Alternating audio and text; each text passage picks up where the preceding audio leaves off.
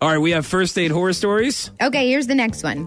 I went on a date with a guy who called his friend to ask about my zodiac sign prior to the date. For the rest of the night, he told me I was a compulsive liar just because that is what his friend told him my sign was like. So what happens based on the information that he has, his friend probably had an ex that he doesn't like. So Yes. he's going to tell his friend, oh, yeah, no, that zodiac sign, liars. So I know that I make it sound like David is perfect, but he's not, and here's an example. He likes to overly dig. Before you share that, I'm just going to put this out here. I was going to put this disclaimer. Do you want to get married? Yes, but... Do you want a ring?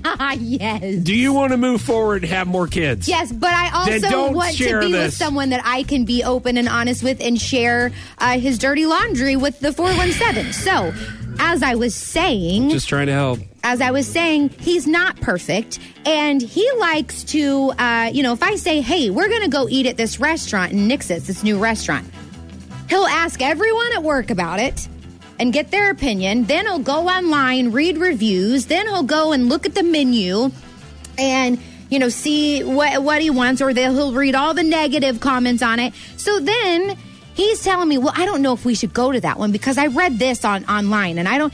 And it's like, can you just stop, please? Everyone has a different experience, okay? And things that people tell you at work is not always the case.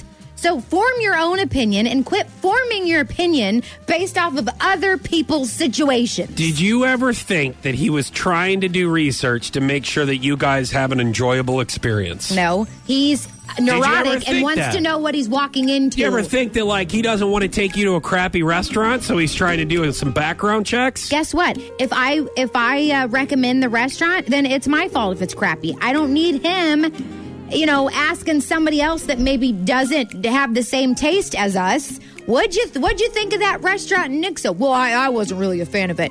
And he'll call me and say, hey, I don't know if we should go there because so-and-so's not a fan of it. I'm like, that's great for so-and-so. We're going to try it and form our own opinion. Is that Mr. and Mrs. So-and-so? Yeah, pretty much. That'd be pretty awesome. I'm like, no, we're not taking other people's word for it. I love We're going to form our own opinion. So I can relate with this poor chick who went on a date with this guy that listens a lot to what other people say. That was a lot. That was really Anyways, a lot. I need a drink of water. Thanks a lot for reminding me to invite Mr. and Mrs. So-and-so to the barbecue this weekend.